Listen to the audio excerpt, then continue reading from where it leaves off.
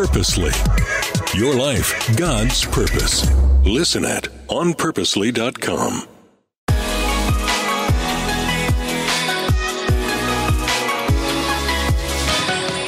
Welcome to the BonFire. My name's Jesse Bradley. Thanks so much for joining us. We appreciate everyone who's put down a comment, a like, subscribing, telling friends about this podcast. Here's what we're all about: God's presence. There's no greater gift. God's presence changes our lives, and we gather together to grow in our faith. We're trying to figure out how to be on fire for God, how to overcome, how to walk by faith, how to together be inspired, learn from each other, learn from Scripture. And also, as we start, there's always stories around a bonfire. This season, we're looking at different stories, people who are inspiring, because the fire is not just taught, it's also caught. And as we dive into these different stories, there might be a different setting or personality than yours, but it's so relevant, it's relatable.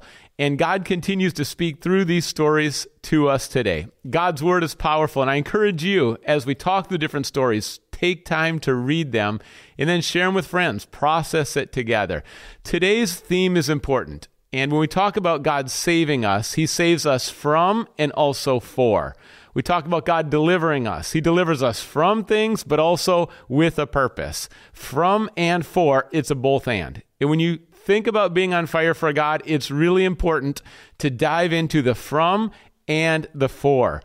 There's a story in Mark chapter 5, a demoniac. This story gets pretty intense. It's a story I've turned to the last year, and it just continues to speak to me. And my prayer is that it really speaks to you today. We're going to walk through from and then for. Both are significant. And think through your own journey. Think through your own story, who God is, what He's done in your life, who you are, what He's calling you to do right now. And my prayer is that the spiritual temperature grows, it rises, there's an ascension that happens in God's presence, the power of the Holy Spirit taking over in our lives.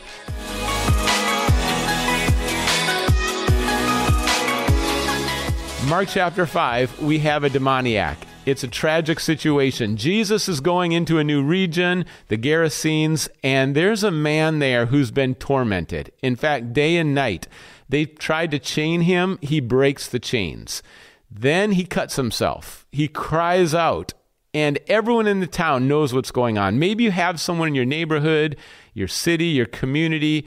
Everyone knows it's not a good situation. No one's really sure how to help, and Jesus shows up. Now, this man comes to Jesus, and this man is demon-possessed. There's a conversation. Sometimes Jesus will talk with people. Sometimes he had a conversation with the devil. He has a conversation with demons. We find out that there's not just one demon, there's many demons, a legion of demons inside this man. And it's important as you read that to understand a little more about the spiritual battle, good versus evil, light versus darkness, God versus the devil. Like, what is happening when you read the word demons? You might be kind of skeptical and think, I don't think demons exist. Well, they do. They are fallen angels. And demons want to steal, kill, and destroy. That's the enemy of our very souls. And demons are active throughout the world. They are these fallen angels who are trying to either work subtly so you don't notice them as much. They kind of masquerade as light. They appear to be friendly, but they're actually destructive. Or they're very bold. They possess people. They are also trying to intimidate, bring fear.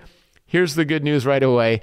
You don't need to live in fear or walk in fear, because God's power is greater than any demonic power. The one who's in you is greater than the one who's in the world. And perfect love drives out fear. You never have to fear. In Jesus' name and your security and position, identity in Jesus, you don't have to fear demons. You've been given authority and you've been given some tools. And I want to unpack that in a minute because it's very important in the spiritual battle. Let's continue with the story. Then I'll talk a little more practically how to handle the darkness in your life. In this story, Jesus drives out the legion of demons, and the demons run into the pigs. If the demons can no longer steal, kill, and destroy in this man's life, now they're going to go and with the pigs, torment the pigs. The pigs run off the cliff, and this story spreads around the town. Now, the townspeople come to Jesus, and they see that this man is now been restored and healed and in his right mind. It's an amazing work that God has done. No one else could help him. Now he's delivered from the demons. But the townspeople don't celebrate that. Instead, they focus on the pigs, that the pigs ran over the cliff. And because of that, they say to Jesus, in fact, they plead with Jesus, please leave our region. It's one of the saddest verses in the Bible. They're not recognizing Jesus' greatness, his authority, his benevolence.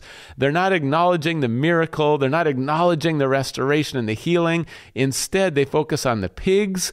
A lot of people are more concerned about their possessions than they are about other people or even the Prince of Peace who's shown up.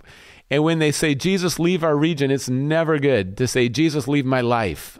Jesus, leave part of my life. Jesus, leave me alone. Jesus, leave our nation. That's not good. Blessed is a nation who fears God. In many ways, in my own country, in America, I feel like we've made the statement, Jesus, leave, you're not wanted here.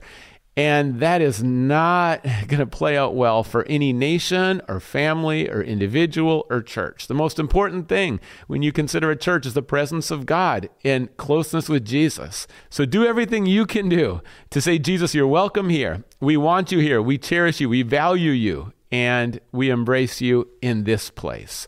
Say that in your heart. Say that in your family, in your home. Make sure in your church. Like, that's the posture. That's the prayer. Now, when you think about what just happened, you might feel like I can't relate at all. Like, I've never been possessed by a demon. Who can be possessed by a demon? Well, people are influenced by demons in many ways. There's like a spectrum. Possession is the most intense, but there's also oppression. There's also footholds and strongholds. Now, I don't believe that a born-again Christian with the Holy Spirit in you can ever be possessed by a demon. But I do think the demons can oppress, they can inflict harm, and they want to create space in your life.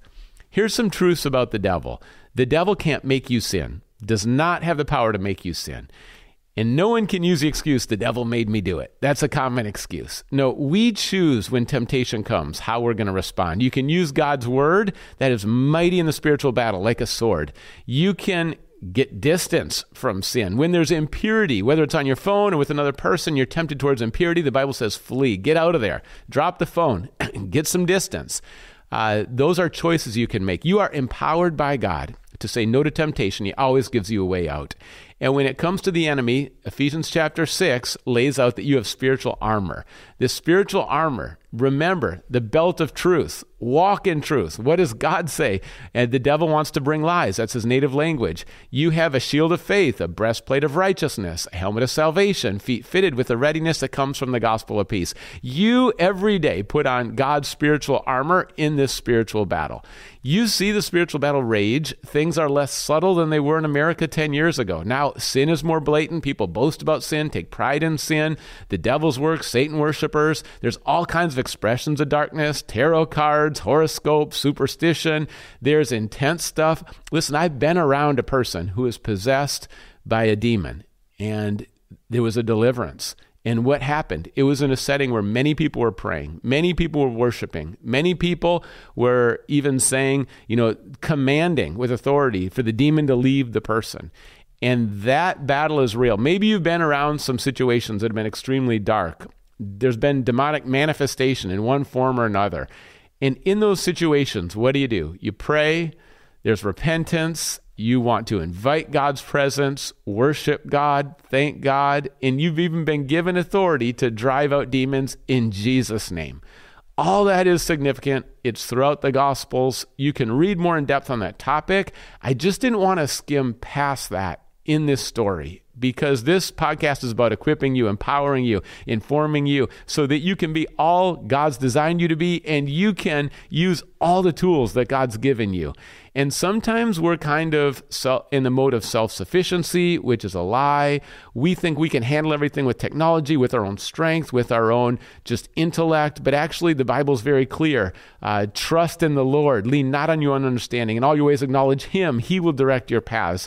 The Bible's clear that we need God's help, His Spirit, His Word, God's people around, prayer. Listen, praise is even powerful as it drives out darkness. When you enter into worship, God moves. And as God's honored, God dwells there. Jesus didn't do many miracles in his hometown. Why? There was a lack of faith. So there is a connection between our response to God and the light, the amount of light that he brings.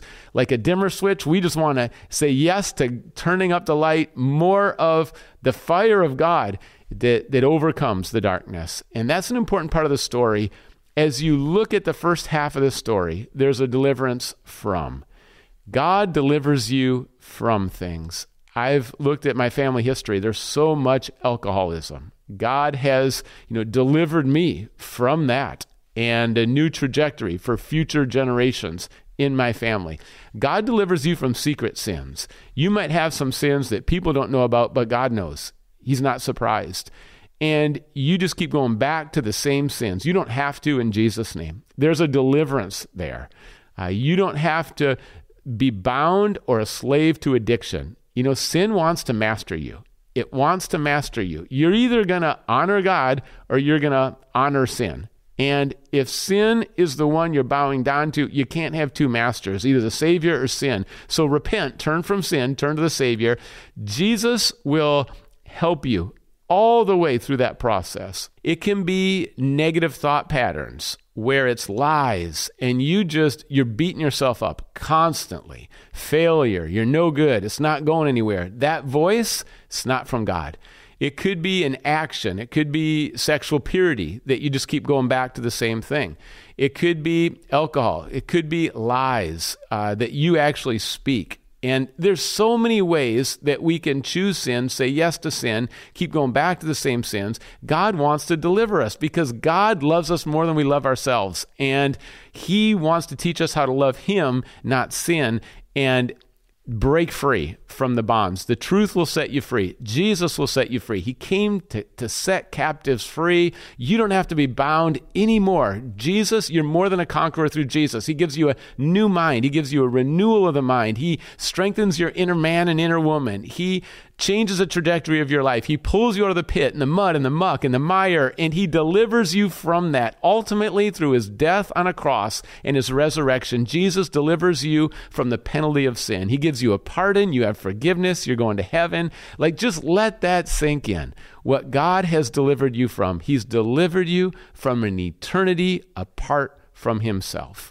He's delivered you from all the loneliness because he will never leave you or forsake you. You are in his family forever. He delivers you from guilt and shame because he not only forgives your sin, but he takes away the guilt and the shame. God delivers you from an identity that's linked to your failure. Your failure and mistakes don't define you. Don't give them too much power. There are so many things God delivers you from. And it's important at this part of the story just to stop and celebrate that, to think through your own journey in what God has delivered you from. And maybe he's delivered you from some trials that, you struggled and you had no money, or there were health situations, or there was a bad breakup, or there was strife in your family, or, all the different things that we go through in life that God delivers us from is powerful. It's a list that we're going to be thanking God for eternity.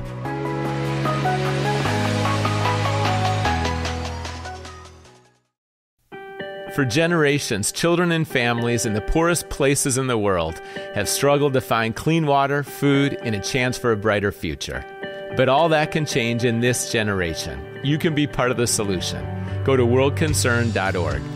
As you participate, this is what will happen. Villages will be transformed far beyond where the road ends, and children and families will receive the love of Christ. You can make a difference.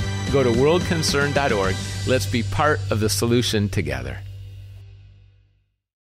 Knowing what God's delivered you from and is delivering you from right now, because as you listen, you might be breaking free from some patterns, from some sin, from some secret stuff in Jesus' name.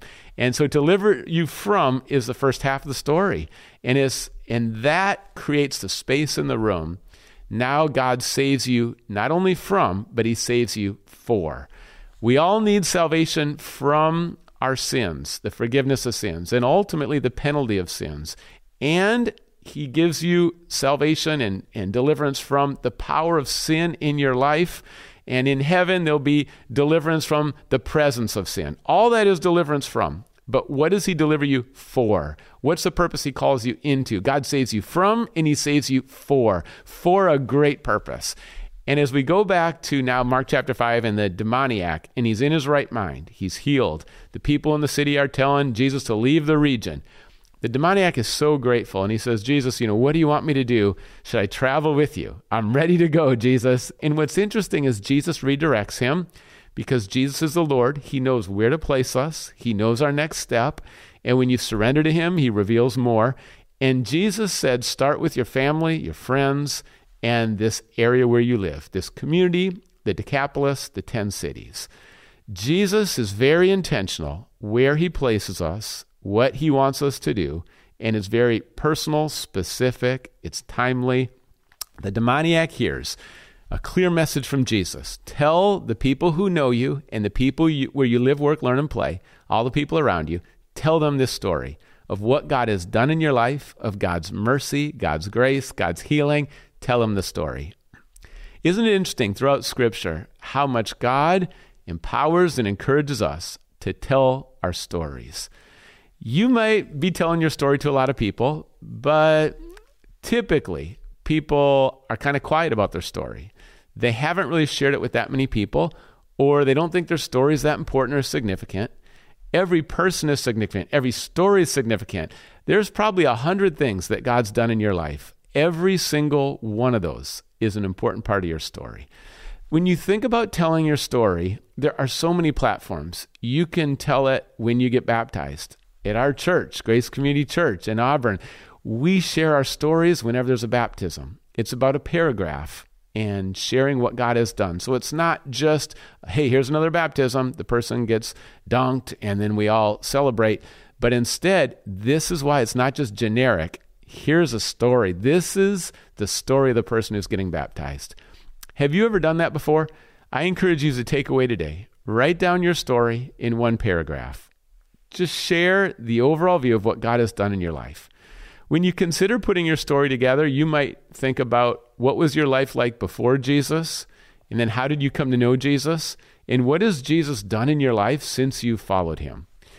You might have become a Christian at age 5, 15, 35. My grandparents are in their 70s and 80s when they put their trust in Jesus. Some of you have more life before Christ. Some of you have less. That's okay. And then talk about deciding to put your trust in Jesus. And then how has God protected you? How has he provided for you? What has he done? What has he delivered you from in your journey? And it's not that, the more sin you have, the better your story is. That's not it. Because God's faithfulness is evident in everyone's story. God's goodness is evident in everyone's story. God's teaching all of us. We're all learning. We're growing together. God's given everyone gifts. God's using everyone in special ways. There's so many components to your story. Don't bury your story. Instead, offer it to God and say, God, who do you want me to share it with?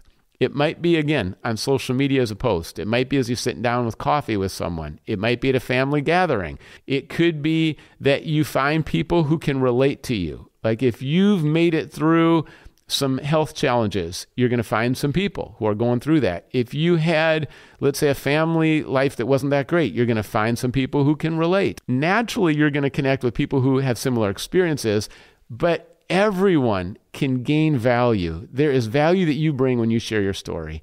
And stories are disarming. Stories are personal. When you share your story, someone else is probably going to share theirs. Or you can just start by listening and asking them questions about their story. And then they're going to ask you about yours. Sharing your journey with someone else, that's often where God really moves in amazing ways. So don't nullify, forget that, overlook that, belittle that, skip past that. In fact, that's the very open door in the gateway in Mark chapter 5 for this demoniac in his neighborhood. See, the people who know you well, they can see God working in your life. And the people who know who the demoniac used to be can see the difference. It's undeniable. The people who know you the best, they know when you're encouraged. They know when you're inspired. They know when they see a change. And they might not know the why, so then you can share the why. They're seeing the what. What has changed? Like you just have a different attitude. Like you have different energy. You have a different hope. you have a different perseverance. You have a different steadiness. You have a different peace. Like the world is chaos everywhere, but I just sense like around you, like you have peace and security. Like where's that coming from? And then you share the why. They're noticing the what, but if you don't talk about it, they're just going to assume, oh, that's just because you're a great guy. You have it all figured out. You've mastered life. You can do it all on your own. And you need to share your story. Actually, God's working in my life. He helps me every day. Without him, I feel weak. Without him, sometimes I'm directionless. Without him, I feel lonely. But this is what God's done. He's delivered me from, and he's delivered me for. And God has already began a good work in you. He's faithful to complete it. Run the race, fight the good fight, and your blessings are going to be linked to other people's blessings. God blesses the demoniac so that his story can bless other people. God delivers the demoniac so that others who are bound can be set free. As you read this story, it's clear Jesus is greater than despair, than darkness, than death, than the devil, than demons. You see, the devil's a defeated foe. He right now hasn't had a final defeat, but the clock's ticking. And he's going to be thrown into the lake of fire. We will finally have a new heaven and a new earth, no devil, no demons, no sin, no temptation. That's what's coming. So the clock is ticking right now, and the devil is desperate. The demons trying to drive people away from God everywhere. So how do you know if, demons are at work? They're driving people away from God. They want to steal, kill, and destroy your peace, your joy, your closeness with God. But defeated foes, the clock is ticking. See, when you praise God, that's something the devil can't do, something the devil won't do, and something the devil doesn't want you to do. When you trust God, when you draw close to God in Scripture, when you're praying to God, when you're thanking God, when you're glorifying God, when you're leading people to God, when you're serving people and make a difference in their life, and they see God through you, all of that is stuff the devil and the demons can't do, they won't do, and they don't want you to do. So the battle's on. Whether you like it or not, the battle is real every day. Light and darkness, good and evil, you in the spiritual battle, that's not going away. So instead of living in denial, get equipped. Read Ephesians chapter 6. Start to put on the spiritual armor of God. And don't just celebrate what God's delivered you from, because here's the picture. Full, empty, full. For the demoniac, he was full of demons. Jesus drove them out, so he was, empty of the demons. But then he filled his life, and God filled his life with what? Healing, restoration, the Holy Spirit, God's presence, Jesus, purpose, his story, telling other people, seeing more lives changed. It's really important. God saves you from and God saves you for. It was full of junk and sin in some part of your life. God cleans house, drives it out, and then fills you with the good things. A lot of people think emptiness is the goal. Just meditate and get to emptiness. No, emptiness is not the goal. Fullness is the goal. That our lives would be full of the right things. And God is the one who can drive out the junk and then also add what we truly need. God gives you everything you need for life and godliness. So as you think about your story, what has God delivered you from? What has God delivered you for? In a paragraph, write that down. And the demoniac stepped into a clear vision, a compelling purpose. Christ's love moved him forward. And I'm going to ask you, what is God calling you to do? What does it look like where you live, work, learn, or play? Are you willing to tell your story? Are you willing to take relationship risks? God's going to give you courage. It's going to bless many people, but it starts with a willingness. God's going to fill you with His Spirit. As God fills you with His Spirit, there's a story in the book of Acts where it's like, hey, if you drive out the darkness and you just have the house staying empty and you don't fill it with God's presence, there's going to be more demons that return because you never went forward and you never filled it with the good things of God.